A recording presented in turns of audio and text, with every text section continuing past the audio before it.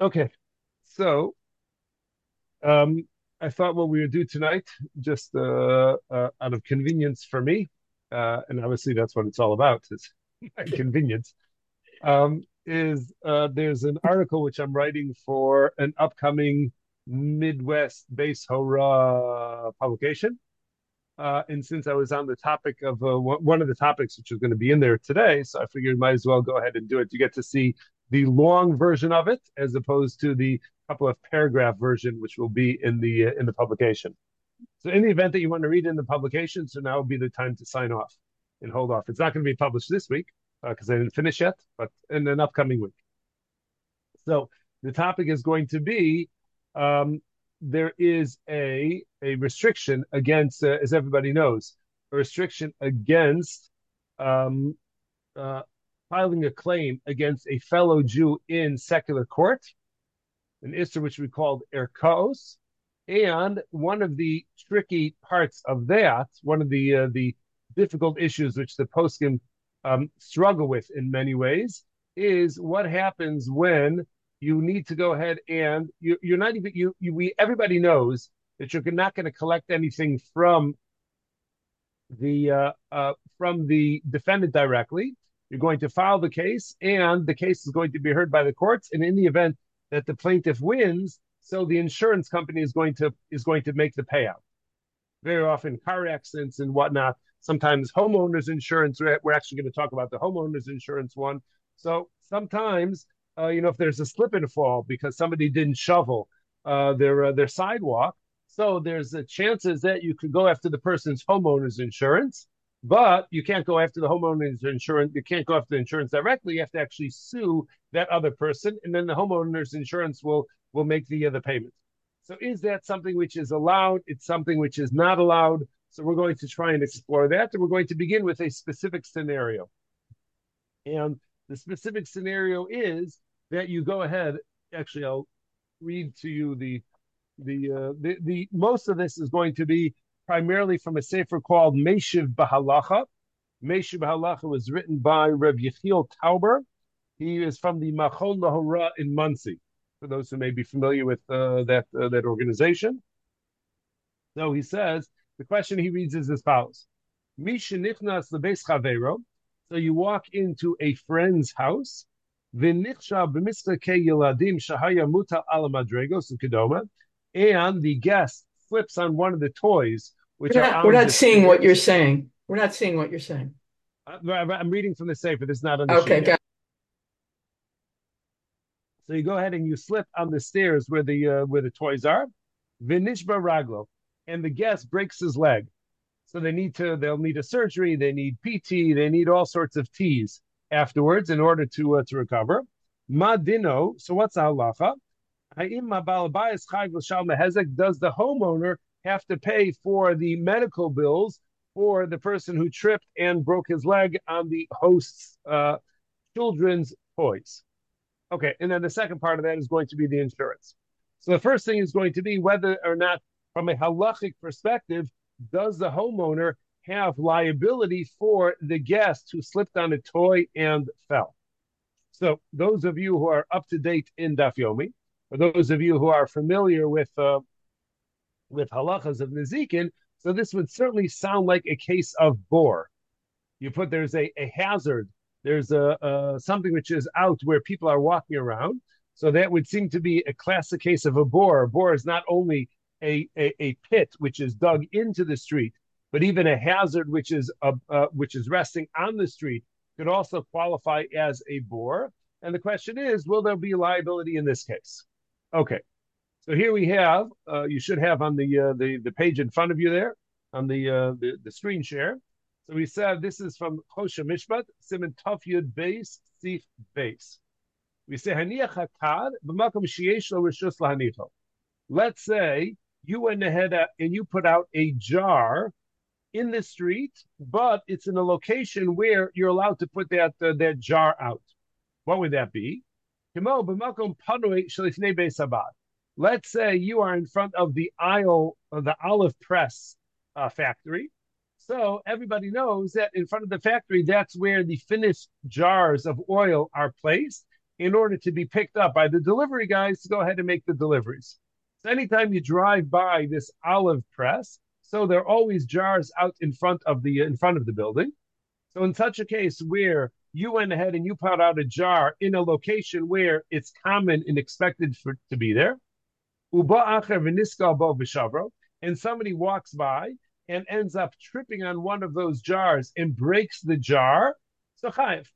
So that person, the one who tripped on the jar and broke the jar of oil, so not only is he now all oily and greasy, but now he's going to have to pay for the damage to the jar. Now, and this is going to be the more specific case which we are discussing. Let's say not only did he go ahead and trip on the jar, but the passerby, the pedestrian, went ahead and was injured by the jar. So he tripped on it and he was injured by the jar. Baal hakad pater. So the owner of the jar is exempt. Mipnei histakel. Because as a pedestrian, when you're passing by an olive pressing store, an olive pressing factory, so you should know that there's always going to be stuff out in front of the store. And being that you always know there's going to be stuff out in front of the store, you should have watched where you were going. If you didn't bother to watch where you're going and you ended up becoming injured, so that's too bad, so sad on you, the pedestrian, and you can't hold anybody else accountable for that. And the Aruch HaShulchan explains, he's going to repeat the halacha, but he's also going to add explanation along the way.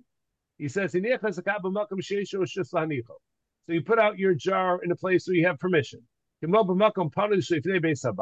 Like in front of the olive press store. So because there are times when they're manufacturing jars and they have such an abundance of jars of oil that they go ahead and they place it on the street in front. It's not an unusual occurrence. Or it may very well be in the marketplace where you put it off to the side a little bit, but it's in a location where it's common that sellers go ahead and will place their commodities, they'll place their jars or their boxes. Now, the first halacha mentioned by Shulchan Aruch was that you go walking, if somebody goes walking by, they trip on one of those jars and they break it, chayiv. So the pedestrian is going to be chayiv. He's going to have to pay for the jar in that case. Why? Now here comes his explanation. The adam kishaholech b'makom kazeh, although generally we assume, and this is why there's a general liability for digging a bore in Rosh Hashanah, is because we generally assume that people don't watch where they're going. People aren't looking down at street level when they're walking. They're looking ahead, so they don't necessarily see where they are going. And therefore, if somebody digs a bore, or if somebody goes out and puts a hazard in the middle of the street, so that person is going to be liable. But in this case, one is going to be exempt. Why? Because when one is walking in a place where you know that frequently jars are left out on the sidewalk or whatnot, so you should be watching where you're going. You know that there's stuff which is out there, and if you know that there's stuff which is out there, so you should expect that the stuff is there, and you should be watching where you're going. Being that people have permission and they regularly put their boxes or their jars out over there. So therefore, since you should have anticipated that there would be jars on the sidewalk where you were walking, and you didn't bother to watch and you broke something, so the person who broke it is going to be chayiv. Our case, however, is this last line. Sorry, not this line yet. Therefore, if the person did not watch where he was going and he broke something, so that is basically negligence. May not be outright negligence, but it borders on negligence, and that's why there's going to be liability. Then and then we say, certainly in the event that the person who is walking becomes injured on one of those jars, so the owner of the jar is going to be exempt because he had permission to go ahead and put the jar out there. The pedestrian should have watched where he was going. He didn't bother watching where he was going. That does not create a state of liability on the jar owner because the other person tripped and fell on his jar. And The Meisha Bahalacha says regarding this, he says, "V'hu adin b'yishayesham yeladim." That the same thing is going to be true. The same principle is true if you're walking around in a house that has little children.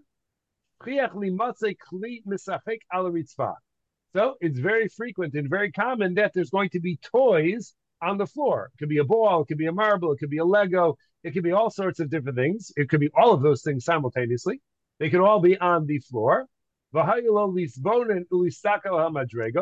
therefore, when going up the stairs in a home with children, so you better watch where you're going. Make sure that there's nothing on the stair that could cause you to slip and fall.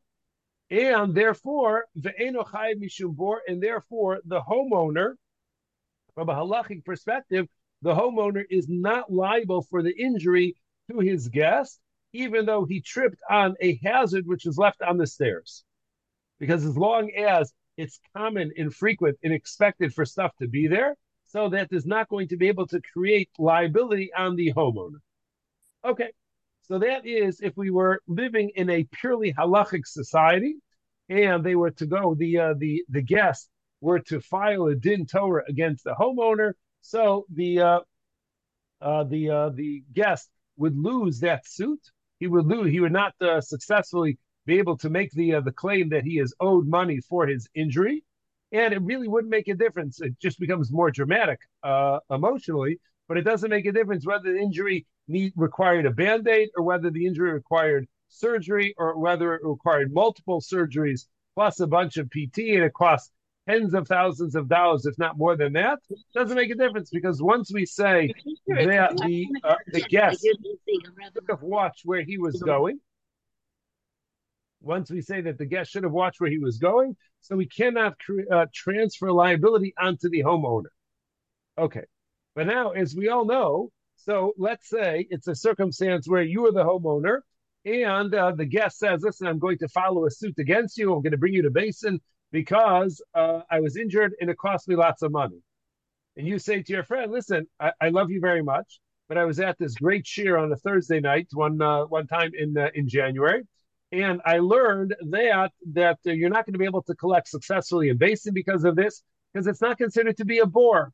And since it's not considered to be a bore, I don't have any liability whatsoever. And if you bring the case to Basin, you're going to lose. It's a waste of your time, my time, the Dayanim's time. It's not worth it. So the guy says, harumph. And then he says, but wait, don't you have homeowner's insurance? Maybe I could file a case against your homeowner's insurance, and that way I'll be able to recover for all of the injury and the surgeries and the therapy and the emotional damage and whatnot. And we'll be able to retire to the Cayman Islands somewhere, or at least New Buffalo. And can I go ahead and go after your insurance?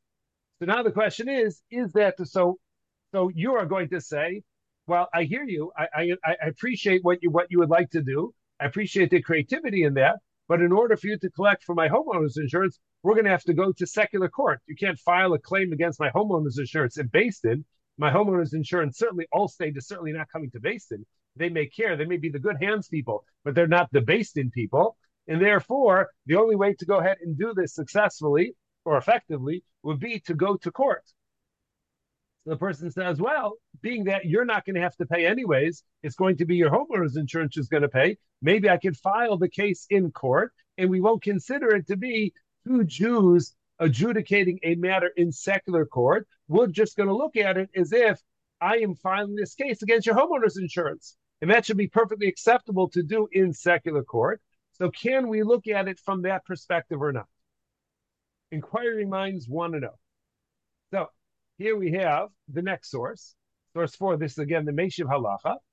So he writes, Isser Halicha Le'erkos Leka. So he says that to file an insurance claim in secular court, even though it's going to be on the paperwork in court, it's going to be Jew versus Jew, it's going to be Schwartz versus Nussbaum, but nonetheless, there's not going to be a violation of going to Erkos in this case. Why? Because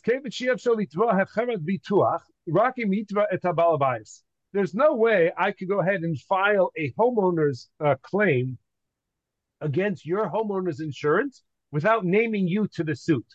I can't sue Allstate directly. It has to be that I'm going after you. And then you happen to be insured. So your insurance, which we're going to explore later, your insurance is going to go ahead and cover that. But I can't file the claim. I can't name Allstate as the defendant and file against them directly.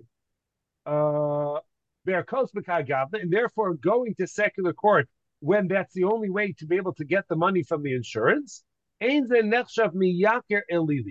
This is not considered to be giving honor and respect to other law systems above halacha.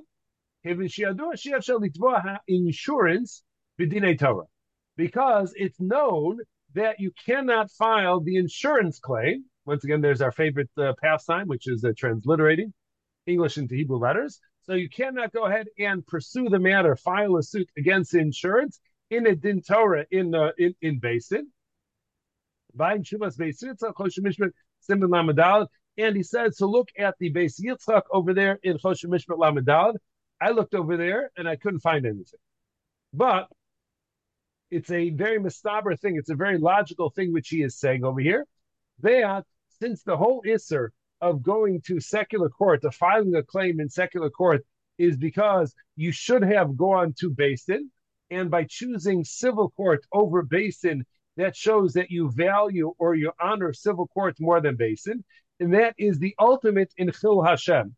That's the ultimate in desecrating God's name, because you're making it seem you are behaving in a way which shows that you value secular law above halacha, and demonstrating that you value secular law above halacha, chas v'shalom, is terribly offensive to Torah, and you're not allowed to do so. But in this case, the only way to get the insurance, the reason why I'm going to secular court, the reason why Nussbaum is filing the case against Schwartz in secular court is not because Nussbaum and Schwartz place greater value and have greater respect for the civil authorities over halacha. It's because at the end of the day, Schwartz's insurance is going to be covering this. And the only way to get Schwartz's homeowner's insurance to go ahead and cover these payments is if the case is filed in civil court. So my reason for going to civil court is not because I honor or respect them or value them more. It's because that's the only way to get to Allstate, the only way to get the insurance to go ahead and pay. And being that everybody understands why the case is being filed in civil court rather than halacha, so this is not considered to be giving honor or respect to secular court above halacha, and therefore it would not generate the chil Hashem. Okay, so fine. So I say to you, going back to the conversation that we're having, so I say to you, listen, let me go ahead and file the case in civil court. I want to go after your homeowner's insurance. We already worked out the issue in terms of ERCOS, that this is not going to be a violation of going to secular court, which is, as we mentioned, a very severe prohibition, restriction. But let me go ahead and do it, and that way I'll be able to collect from your insurance. And you say, I hear you. I understand why this is not going to be a violation of our codes, but after talking about it with my lawyer and talking about it with my insurance friends, so they brought to my attention that if you file this suit and you win and you collect from my insurance company $100,000 for the surgeries and the therapies and the pain and distress and emotional and all of that stuff, and I'm going to need a service peacock to walk around with me for the next 3 months. So that's going to cost a fortune, and that's going to cause my homeowner's insurance premiums to increase dramatically. And I don't want you to go ahead and file this suit against my homeowner's insurance, because this is now going to cost me another $200-300 a month for my homeowner's insurance. And who says you're allowed to go ahead and file this suit in order to recover your $100,000 if that's going to generate for me an increase in my insurance premiums? Maybe you're not allowed to do that. That's a grama b'nizak, and you're causing me a loss. And who says that in your desire to recover your $100,000, who says, if we know from the outset that that's likely to cause me a loss of $200-300 a month, who says you're allowed to do so? So this is a very important question. This particular question has all sorts of ramifications, but we're going to see it just in this specific context. And this is a matter which is discussed in the Chavas Yair. Chavas Yair is one of the earlier Achronim, and he writes as follows. He says, I'm not sure, I sometimes have a hard time, the Chavas Yair, as colorful as his writing is, sometimes he's a little bit terse and it's a little bit difficult to understand, but we will definitely get the gist of what he means to say. And the case is as follows. Risi halacha v'nizkarti maisa. And the Chavis Yair says, I remember an incident. The Yachin mehakitzinim hemad bedin pakid sarached begalil meglios medinas paplatz. I don't know what that is. He says that one of the Jewish representatives he filed a complaint against one of the non-Jewish senators. Let's just say something like that. So he had one of the Jewish city officials went ahead and filed a claim against one of the non-Jewish governors, Lifnei Hamishpat Hagadol Shebekal Kedisha Heidelberg. And it was filed in secular court in Heidelberg, wherever that is.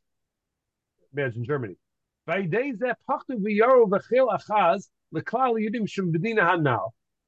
when the Jews, the regular citizens, heard that one of the city representatives, who was Jewish, filed a case against the non-Jewish governor or the non-Jewish senator or somebody who's more powerful in court, so they became seized with fear.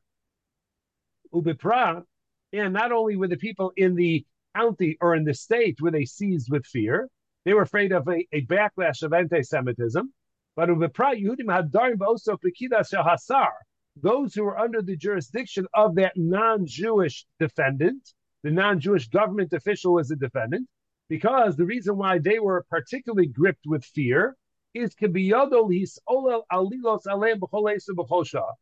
because he could go ahead and do, we'll just say for dramatic purposes, he could go ahead and make blood libels against any of them at any time in any place. So he could just make accusations against them and he can make their lives miserable. He could confiscate their property. He could put a Denver boot on their car. He could do all sorts of different things that he wants. So therefore, the people were petrified that if you, Mr. Jewish city official, go ahead and continue with your suit against this non-Jewish governor, so he's going to make our lives miserable. And what gives you the right to do that? V'dibru im hakatzin b'bakasha gedola ubidmaos shlish, and they spoke to him with a great request. B'bakasha gedola in gematria means with a cherry on top. Ubidmaos shlish, and they went ahead and they cried about the matter. Sheir lafasha imo, that please figure out some way to negotiate a settlement with him, reach a negotiated settlement so you don't have to carry this through. Because he's already threatening to take revenge against us because you, Jewish city official, are filing this claim against him. So just drop the case. Find a settlement, just to settle for pennies on the dollar or something like that, but don't do something which is going to put all of us at risk. Please, please, please. And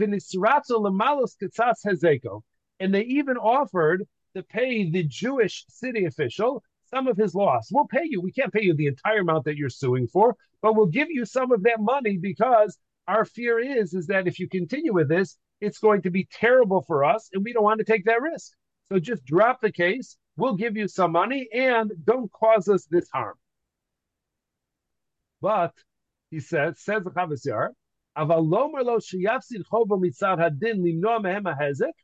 but here the Chavis Yair, he's not buying any of this at all.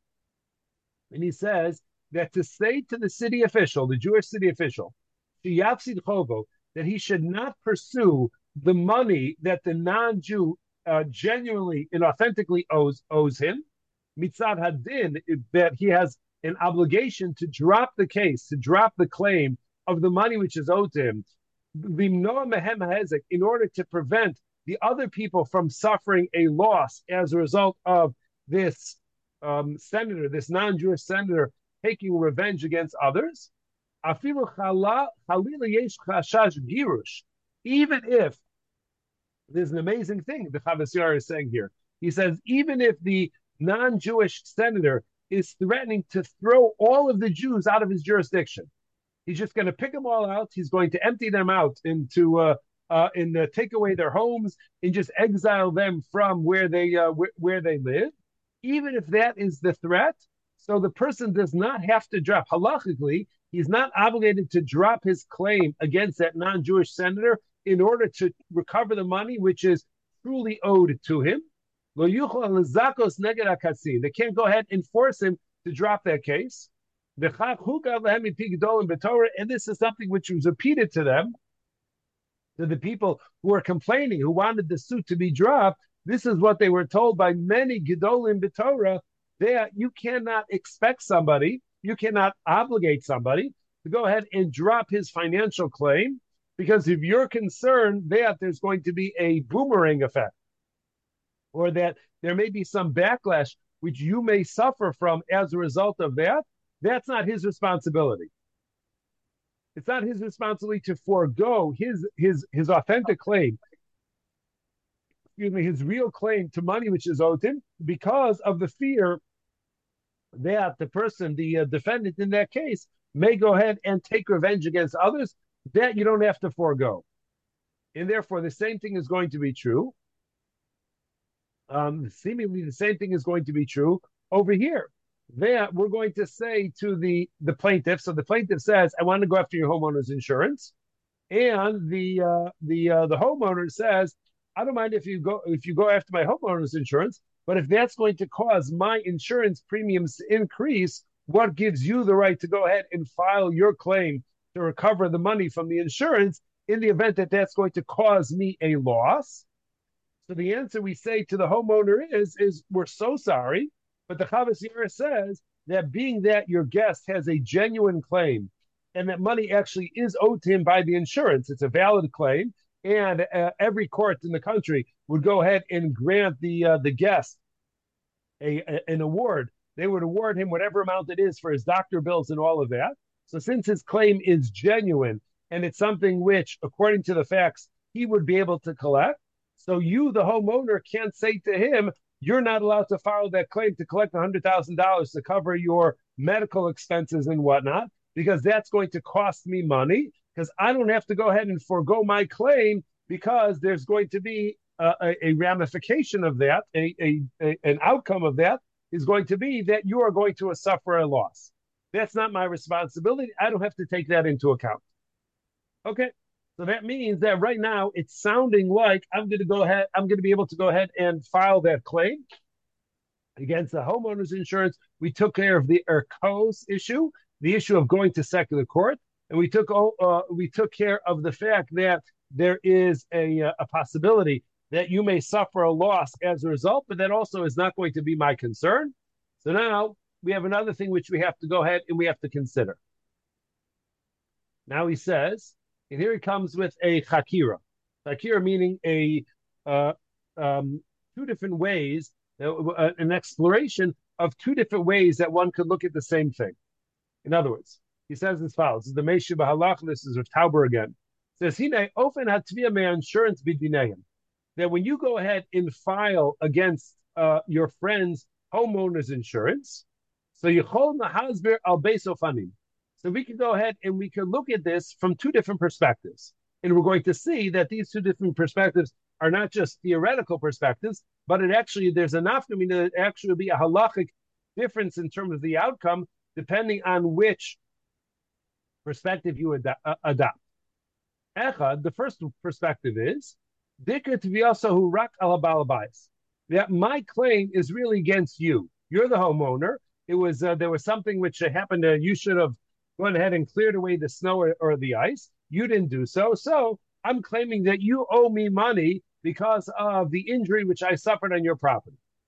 But it happens to be that in the event that the case were to be filed in court, and the court would award me whatever amount of money it is for the medical costs and whatnot, Mischayev, sorry, it should say Memela. Mischayev Memela, insurance Asham Chovashal Balbais. So as soon as the court goes out and says that Schwartz is responsible to pay the Nussbaum's medical costs, so immediately what that translates into is Schwartz is chayev, but Schwartz has an arrangement with his insurance company that whenever there's a settlement or a judgment against Schwartz for his homeowner's policy, so Allstate is going to go ahead and cover.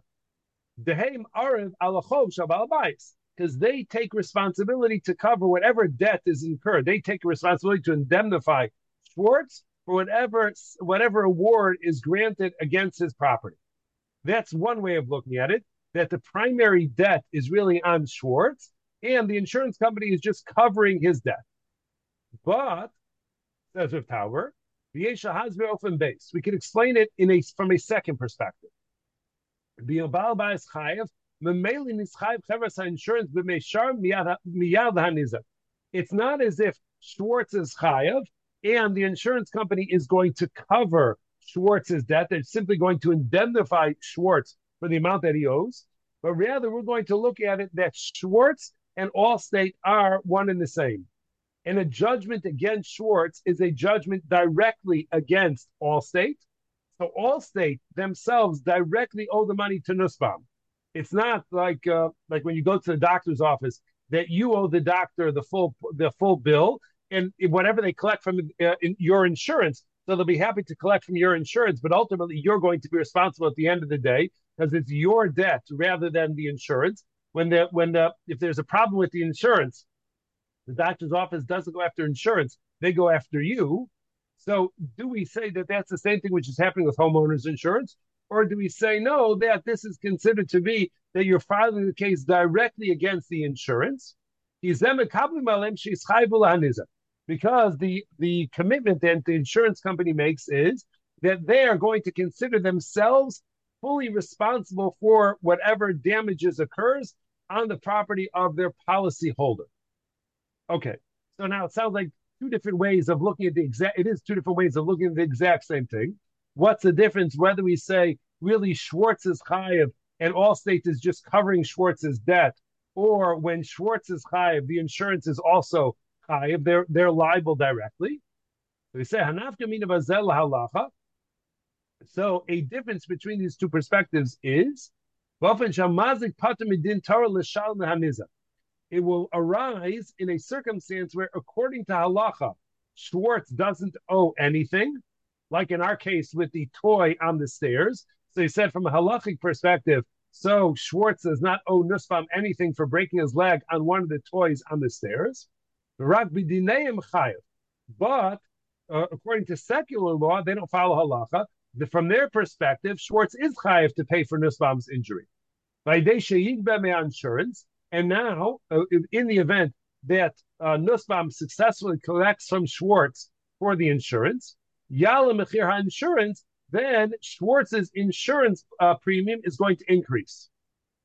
So now we have a problem.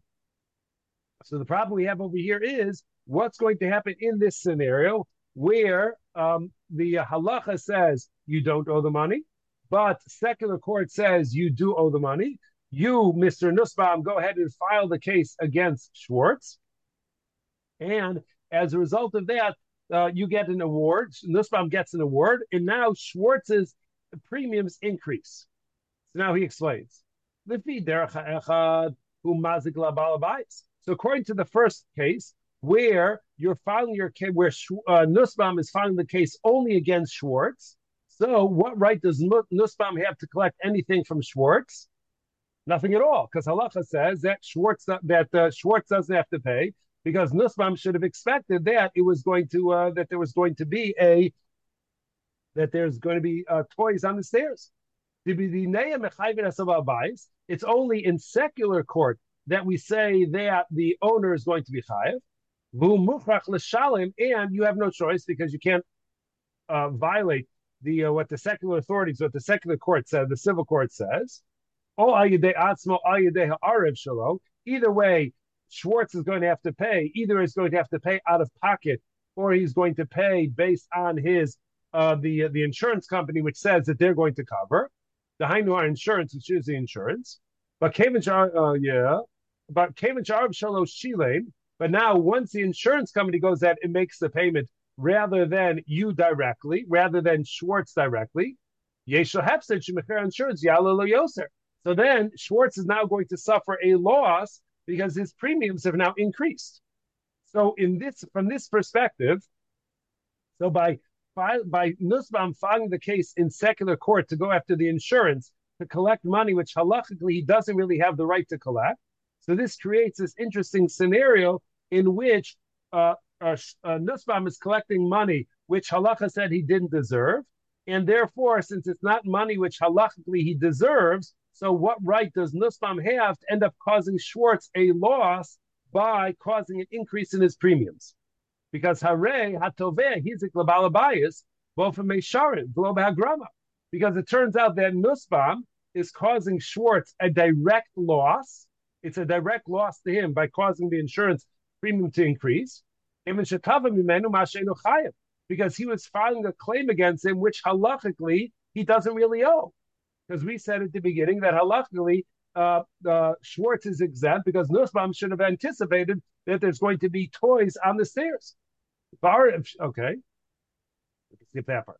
But if we adopt the second approach, which is where you're filing a case, where Nussbaum is filing a case not only against Schwartz, but it's also directly against Nussbaum. It's directly against their Allstate. It's not only against Schwartz, it's also against his insurance.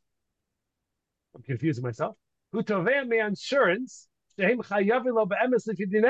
So when you go ahead and you file that case, so there Schwartz is perfectly with Nussbaum is perfectly within his right to file that case because he's allowed to file the case against insurance because insurance isn't bound by halacha. Insurance is bound by civil law, and civil law says that Nussbaum has every right to go ahead and collect from the insurance for that. Now, being that Nussbaum was allowed to file the case against the Gentile-owned Allstate insurance company, so he was within his halachic right to pursue that money. Now that the insurance company decided that since they had to pay, they want to go ahead and recover money from Schwartz, so that is considered to be something which is indirect. That's not something which is direct. That's indirect. And in this case, so we're not going to say you're not allowed to indirectly cause somebody else a loss. That's not applicable over here. Because since the non-Jew genuinely owes this money, because the secular court is bound by what it says in according to civil law, not according to what it says in halacha, and therefore,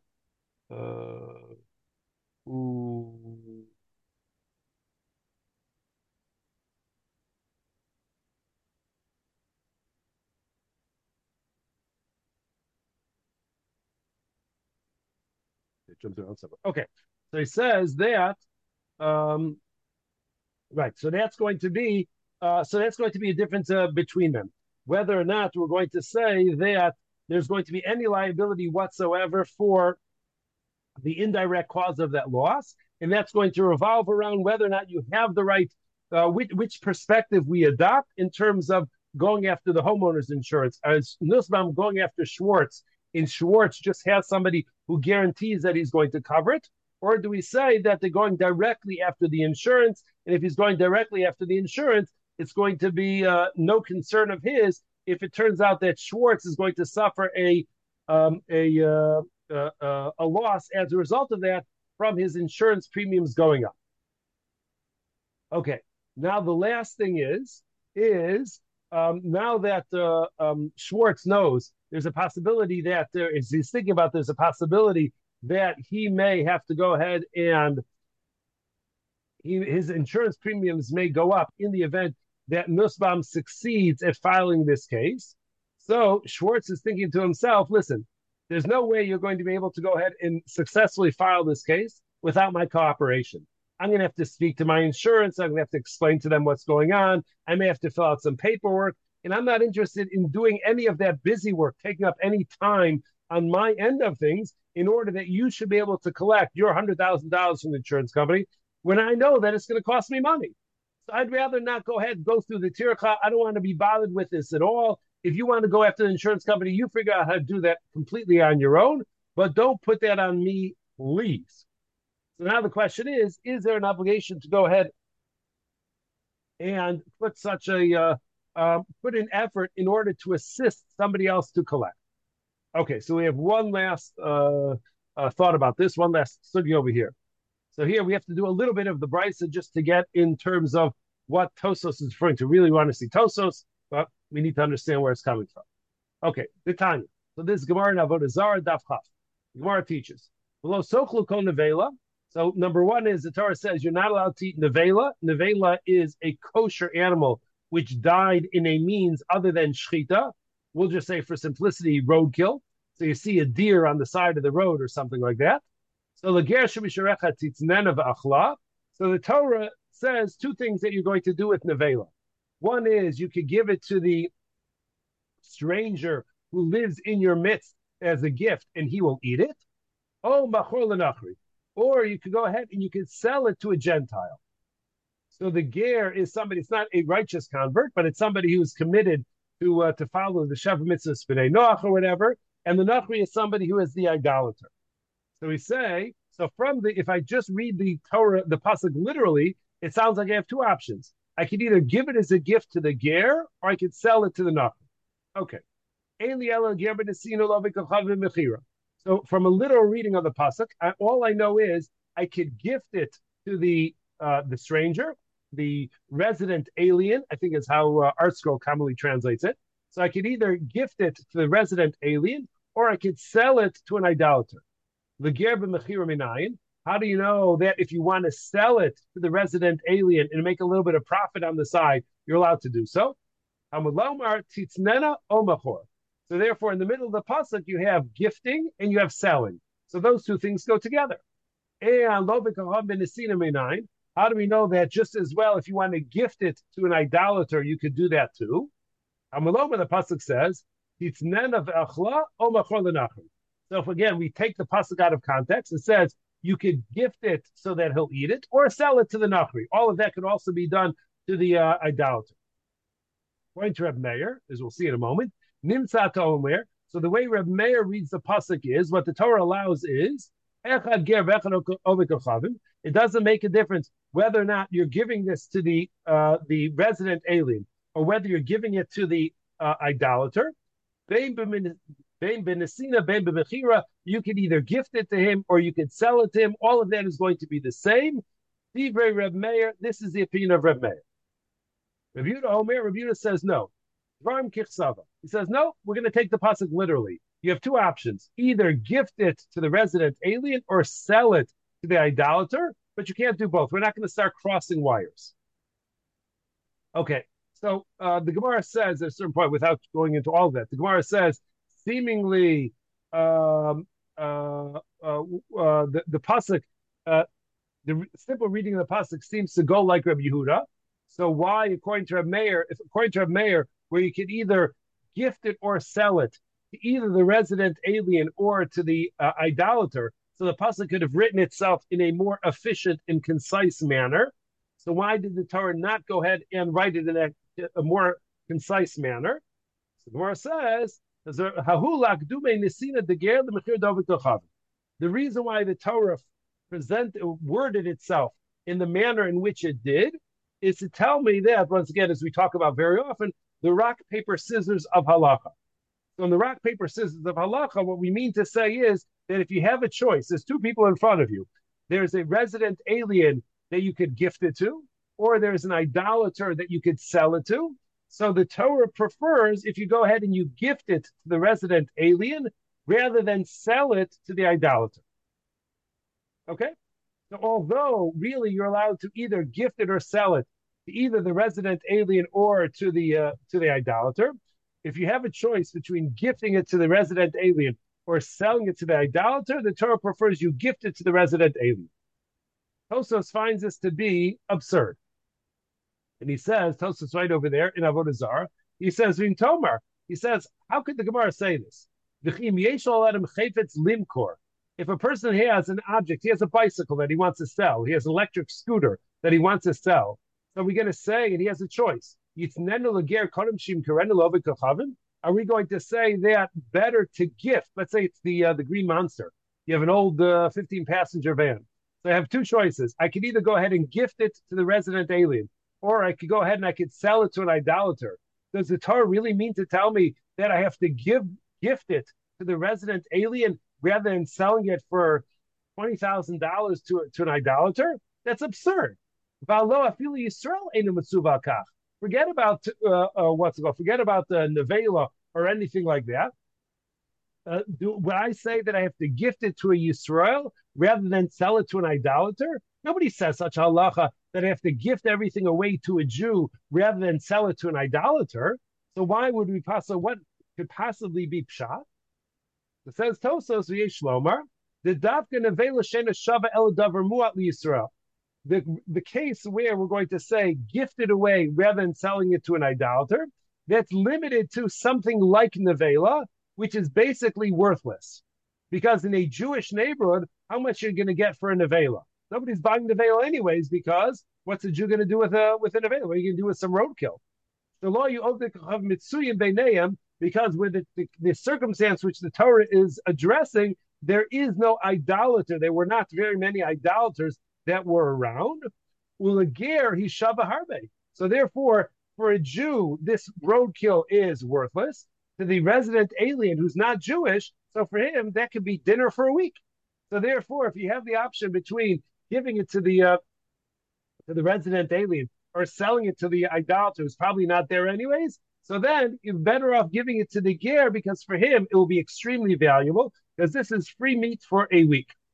In other words, the principle which we take from here, the Meshuv Halacha says, hooray, the principle that this establishes, again, we're going back to the question as to whether or not Schwartz, who's the defendant, does he have to put in any effort whatsoever to assist Nussbaum in filing the case so that Nussbaum could collect his $100,000.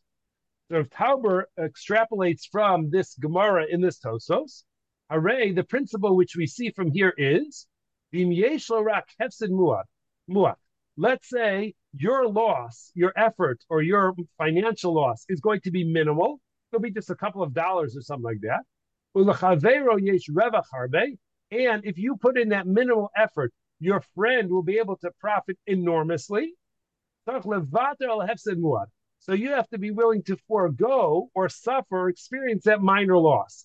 Put in 10, 15 minutes of time so your friend could collect $100,000. What is that really going to cost you at the end of the day? It's not much skin off of your back. And for your friend, it's enormous. And based on this principle, now as we apply it to the case of Nussbaum and Schwartz, in our case of Nussbaum and Schwartz, insurance, in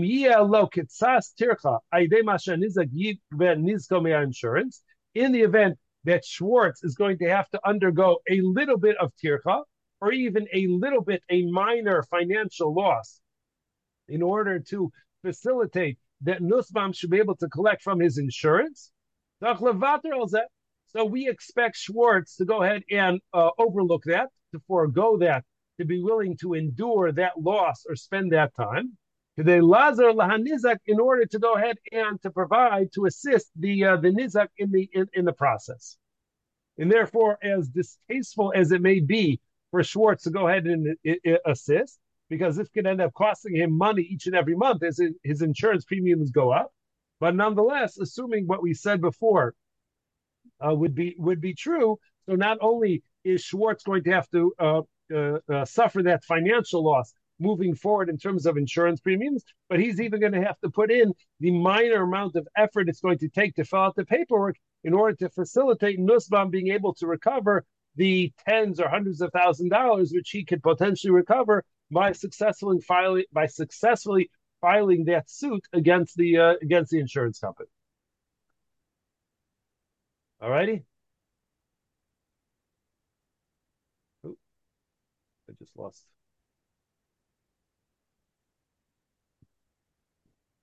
I know my.